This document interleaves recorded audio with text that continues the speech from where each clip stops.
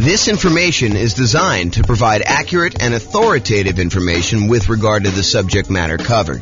It is offered with the understanding that the presenters are not engaged in rendering legal, accounting, or other professional services. If legal advice or other expert advice is required, the services of a competent professional should be sought. Welcome to the Largo Real Estate Investing and Real Estate Financial Planning Podcast. Learn all about investing in real estate in Largo, Florida, with a combination of real estate financial planning and modeling with numbers specific to Largo. Plus, syndicated, more generalized recordings of live and pre-recorded real estate investing classes, not all of them specific to Largo. Be sure to stay tuned after the podcast for a message from our sponsors. Well, good morning and welcome, everyone. This is your host, James Orr, and this is a very special class. It is the class on conventional financing.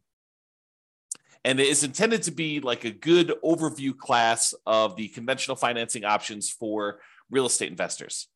And honestly, we've covered a lot of this content elsewhere because some of the times when we talk about low down payment options, we talk about conventional financing as an option there as well, because you can put 3% down for the, whatever it is, Home Possible or Home Ready loan. I forget what the name of it is, or doing a 5% down, kind of like normal owner occupant down payment when we talk about the strategy that house hackers or nomads could use as real estate investors in order to do financing. But today we're going to primarily focus on going over conventional financing in the context of putting 15% down on the low end, and in most cases, probably putting 20 or 25% down by choice. You can do conventional financing with as little as 15% down. However, I think a lot of investors are going to choose to bump up to at least 20%.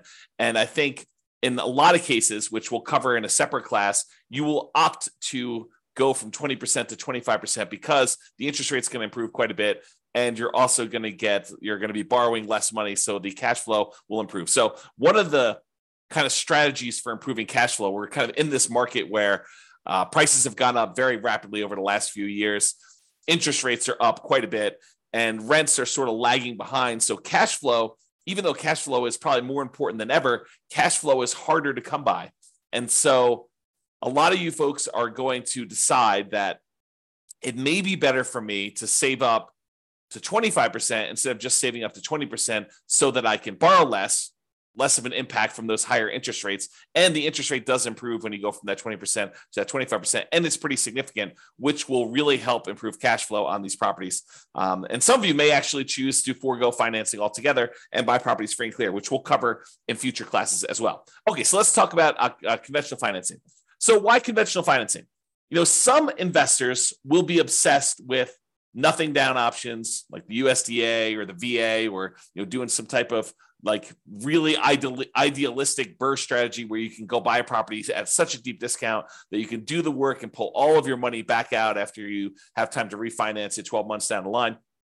Or they'll be obsessed with low down payment options like doing house hacking or the nomad strategy where you're putting 3% down for conventional financing or 3.5% down for FHA.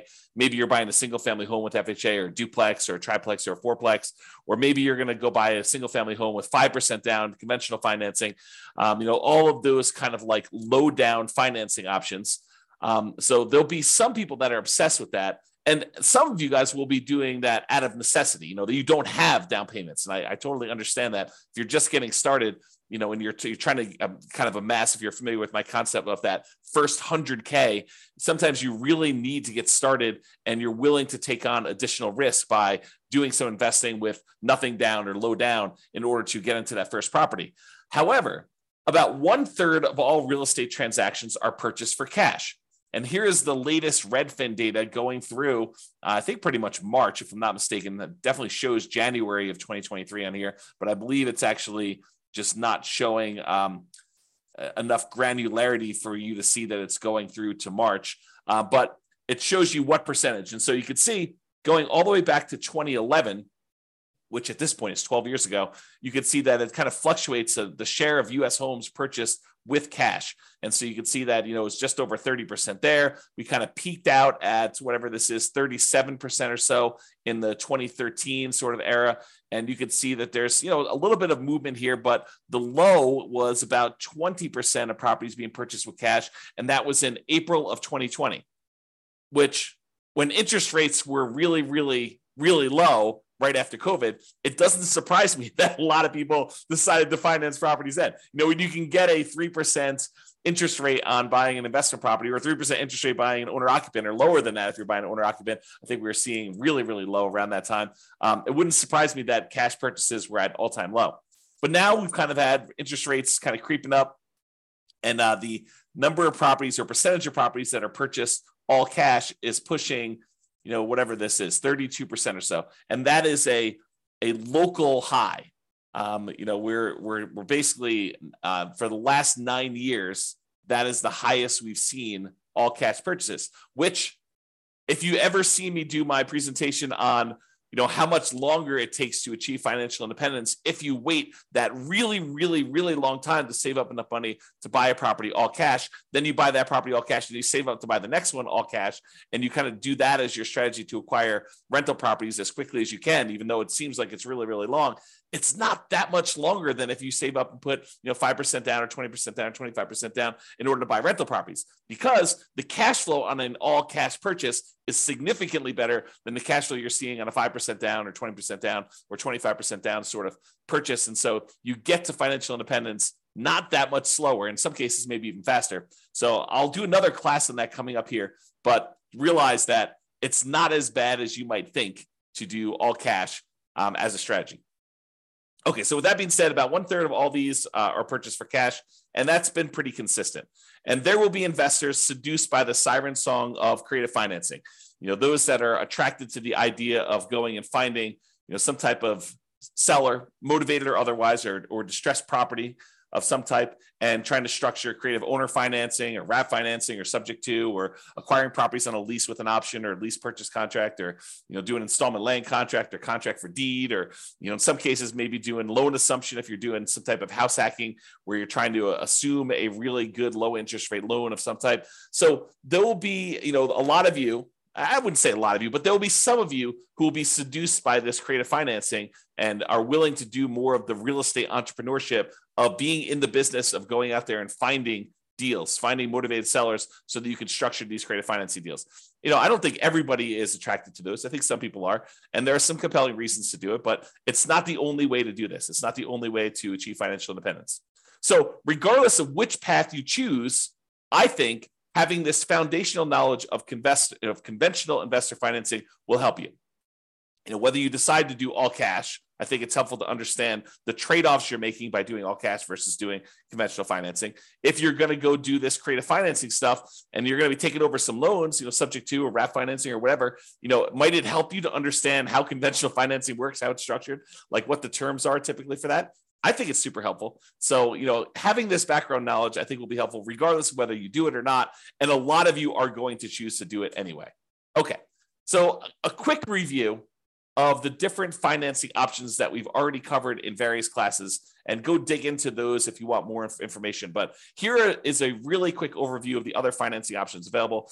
First thing we're going to start off with is the entire creative financing family, which is owner financing, wrap financing, loan assumption, rent to own, lease option, lease purchase, the agreement for deed, bond for deed, contract for deed, installment land contract group, and then subject to, where you buy the property and you leave the existing financing in place. So all of those are available to you if you decide to go the creative financing route. And usually you'll find those by doing your own marketing or doing your own legwork in order to find some type of motivated seller.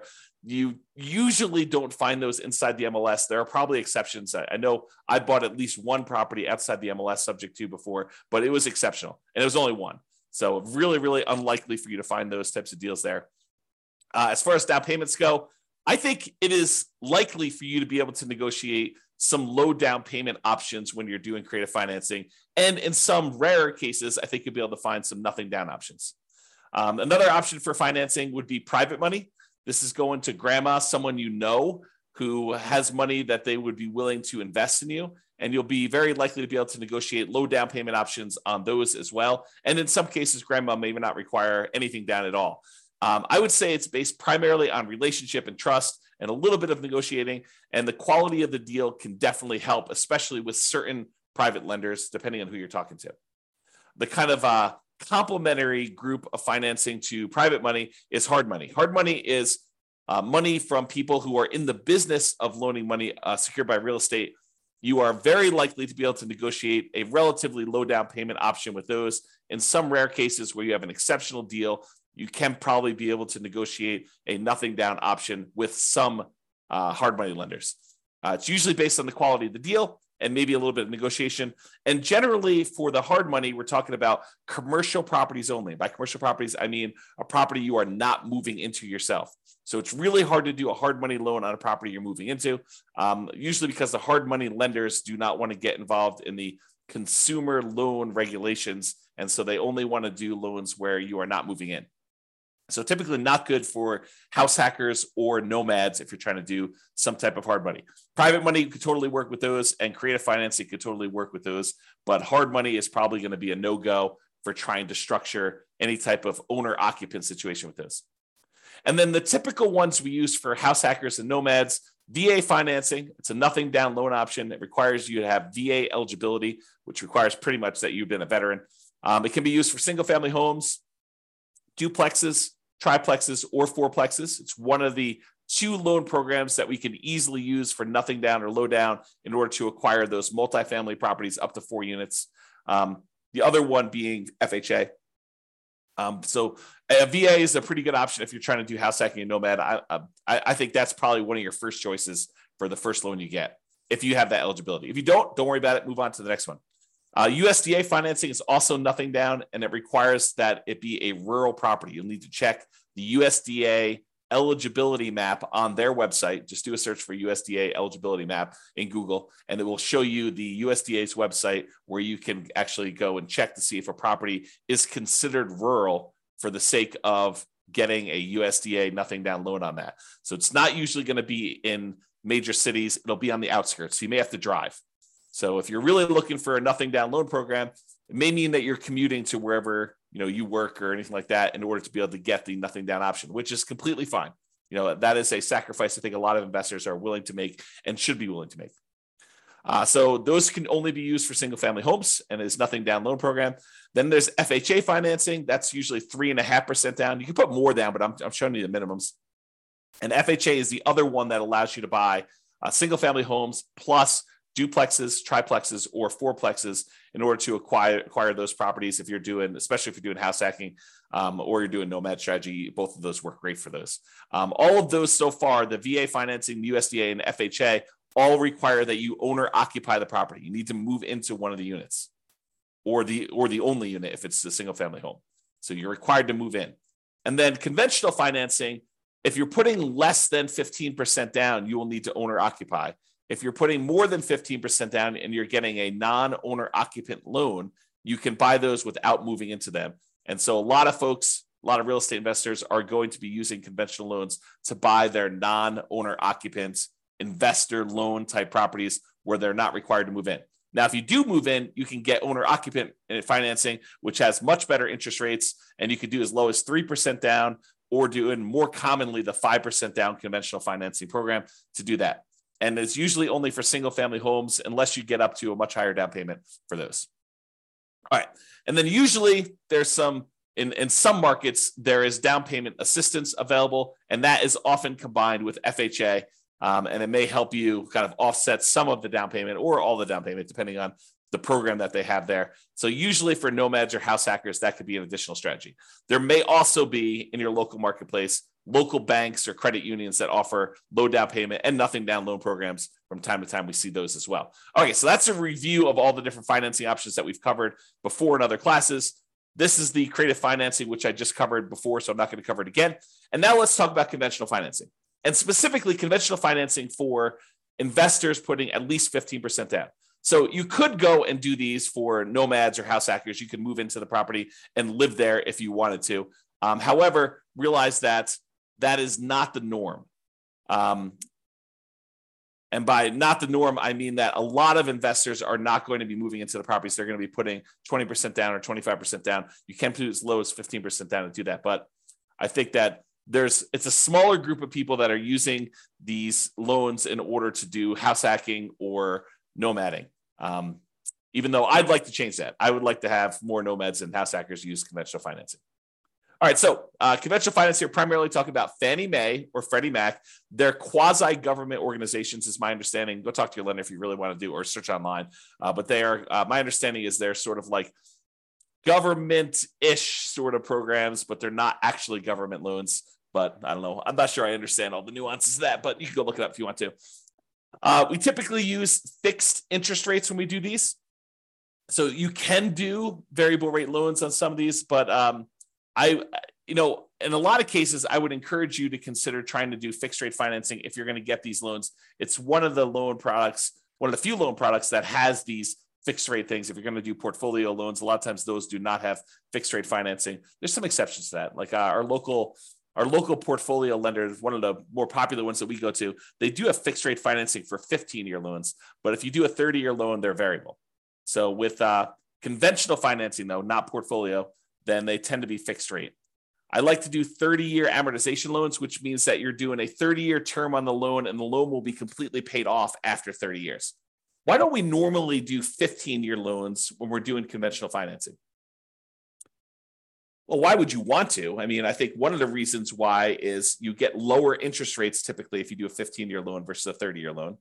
But why don't we typically do that with investment properties?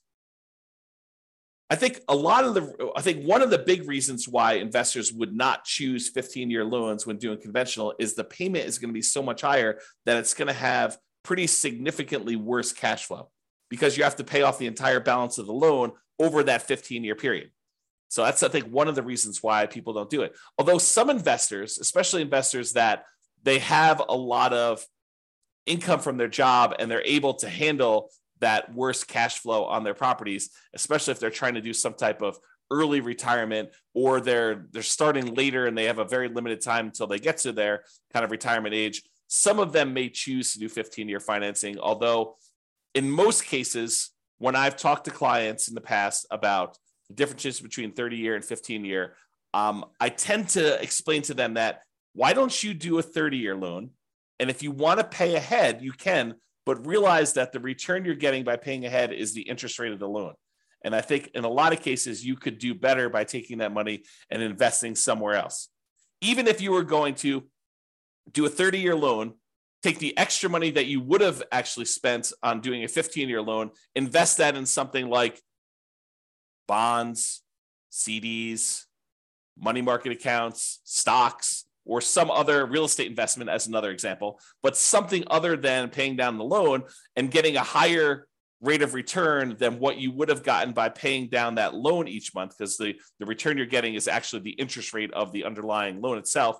And so if you take money as an example and you invested it in the stock market and that was growing at, 6, 7, 8, 9, 10%, depending on what you're investing in the stock market, you could use that money to then grow at a much faster rate. When it gets large enough where you could take that thing in one big chunk and completely pay off your mortgage at that point, that actually gets you there faster than if you take the same amount of money each month and you invest it in that underlying loan itself at that lower interest rate.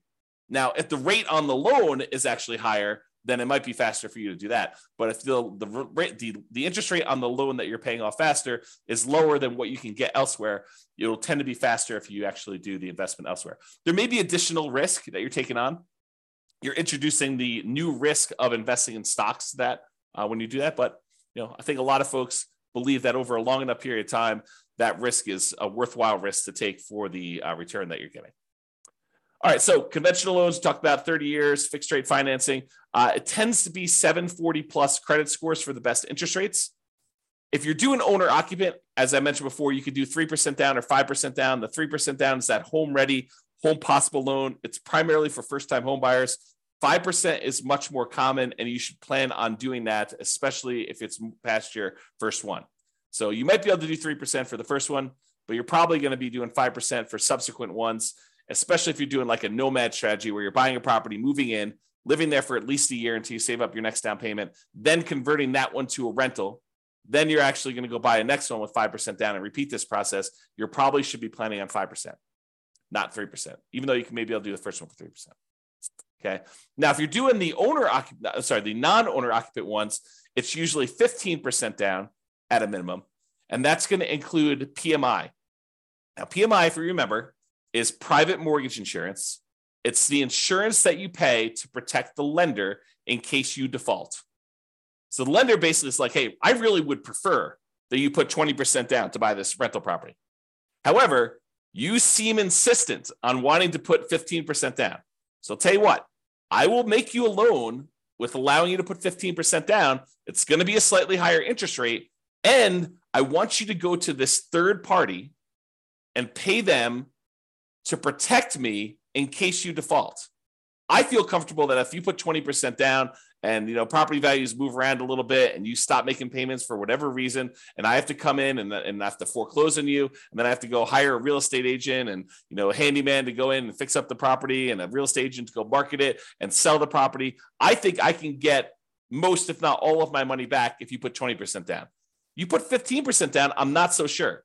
I think it might be close depending on what happens in the marketplace and what you end up doing. And so I want to protect myself. And the way I protect myself is I have you pay a third-party insurance company that will pay out if I actually need to foreclose on you and I sell the property at a loss. So they're the ones, third party, that's protecting the lender in case you default. So if you decide to put 15% down, the interest rate's going to be higher. It's a little risk premium baked into there from the lender, and they're going to insist on you paying PMI. Okay. If you put 20% down, the interest rate gets a little bit better than doing 15% down, and you don't have PMI. So it actually improves cash flow quite a bit going to that 20%. And the interest rate will improve significantly more if you go from 20% to 25%, which is why a lot of folks, a lot of real estate investors will choose to wait that extra time, save up 25%, put 25% down. Okay. All right. With that being said, you could typically get 10 non-owner occupant conventional loans per Social Security number. And I worded that oddly. The way I understand it, and check with your lender to make sure that this is true for you. And this is actually the regulations. But my understanding is it's 10 loans, period, if you plan to get your next non-owner occupant loan. So imagine for a minute, you bought, a house to live in, then you went and you bought 9 rental properties, and you're trying to buy your 11th property. Those 10, the one you live in, and the 9 that you have as investments, they would all count as finance properties if you still have loans on them. And so you would not be able to get your 11th conventional loan if you're trying to do that as a non-owner occupant. Oddly enough, in that same situation, if you were trying to buy that 11th property as a property to move into as an owner occupant, you would be able to get it because there's no limit on you doing it as an owner occupant. This limit only applies to investment properties. Okay, so that does count.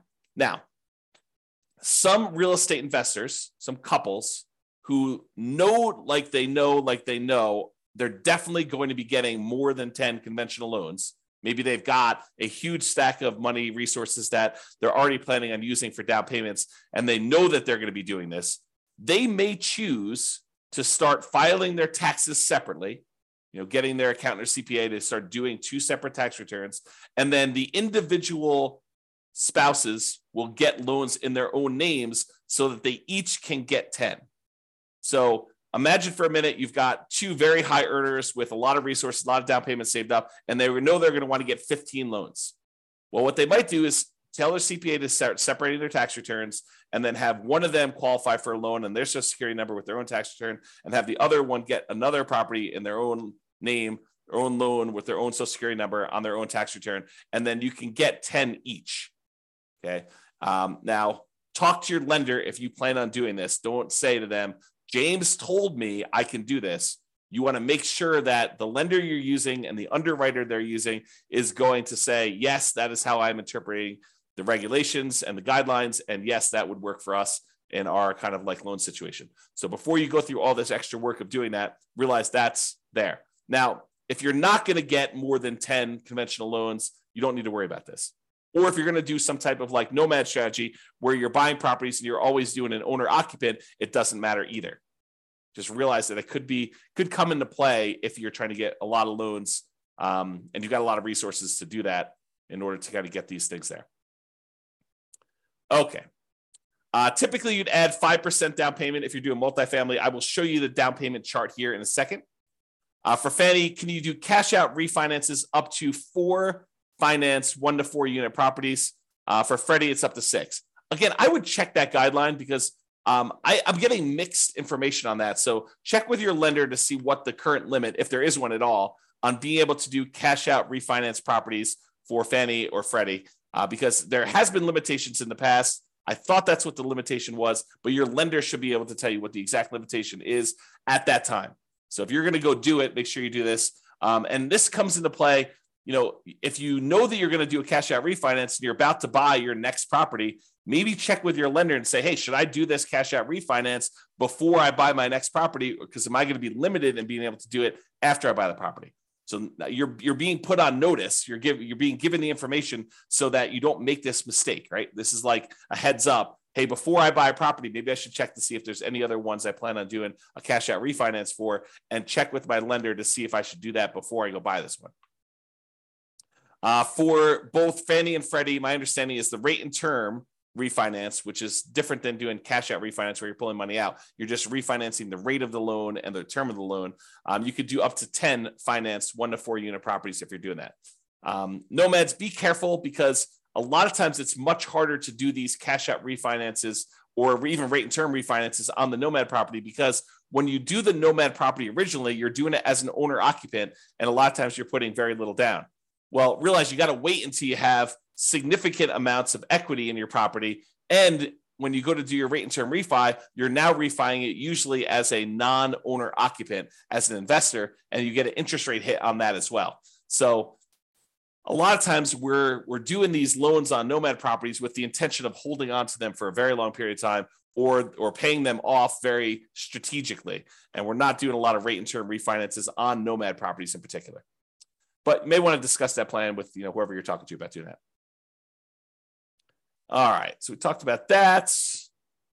Seller concessions. So when you get a seller to contribute some money towards your closing costs when you're negotiating your offer to buy the property, it's usually written when you make your offer to buy the property as to how much they're contributing towards seller concessions. And it's really a discount to them, right? You're really getting the property at a discount of whatever they're deciding to do in seller concessions. It's like they're netting that much less.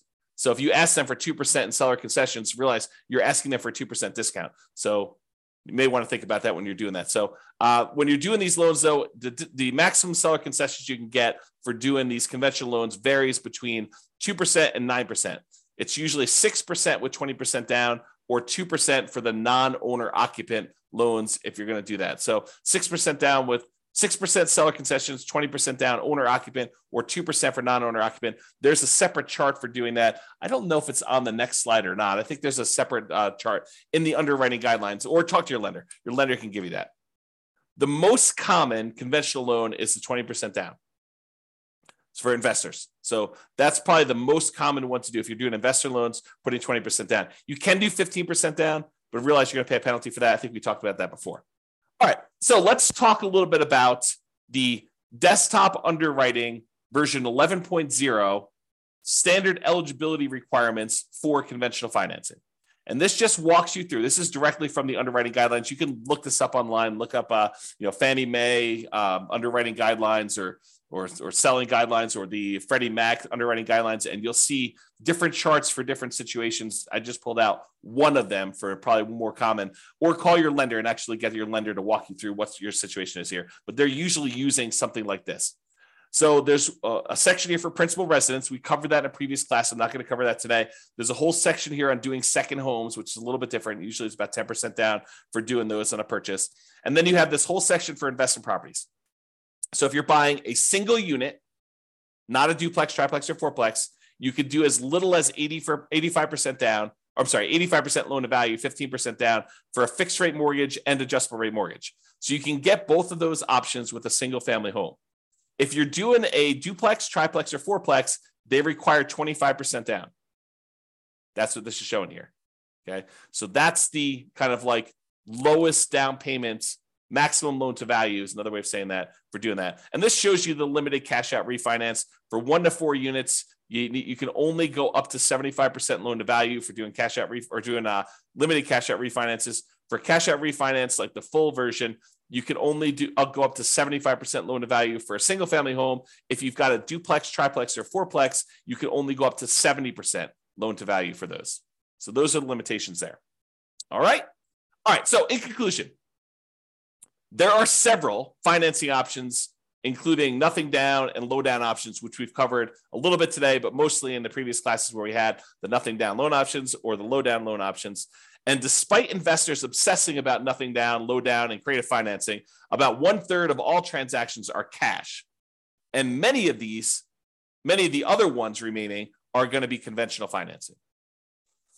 I think having a really good working knowledge of conventional financing is foundational and will serve you regardless of what type of financing you opt to utilize, especially if you're going to do conventional financing. So that's all I got for you today. I hope that was helpful. Just kind of a good kind of like conventional financing primer or conventional financing 101 to give you an overview of how conventional financing works and kind of where it fits into the overall financing picture. This has been James Orr. Hope you have a great day. Bye-bye for now. With home prices up, mortgage interest rates up, and rents up, but not quite enough to counteract the higher prices and interest rates, cash flow on rental properties in Largo is harder than ever. Book a call with the Real Estate Financial Planner to apply our proprietary 88 strategies to improve cash flow on your rentals. See the show notes for a link to schedule your call and improve your cash flow today. If you're a real estate agent, lender, or professional in Largo that wants to help our real estate investor listeners, consider reaching out to learn about collaboration opportunities with this podcast. We'd love to add more value to our listeners by having you assist our investors buy, sell, and finance their real estate investments. See the show notes to schedule a call to discuss collaboration opportunities.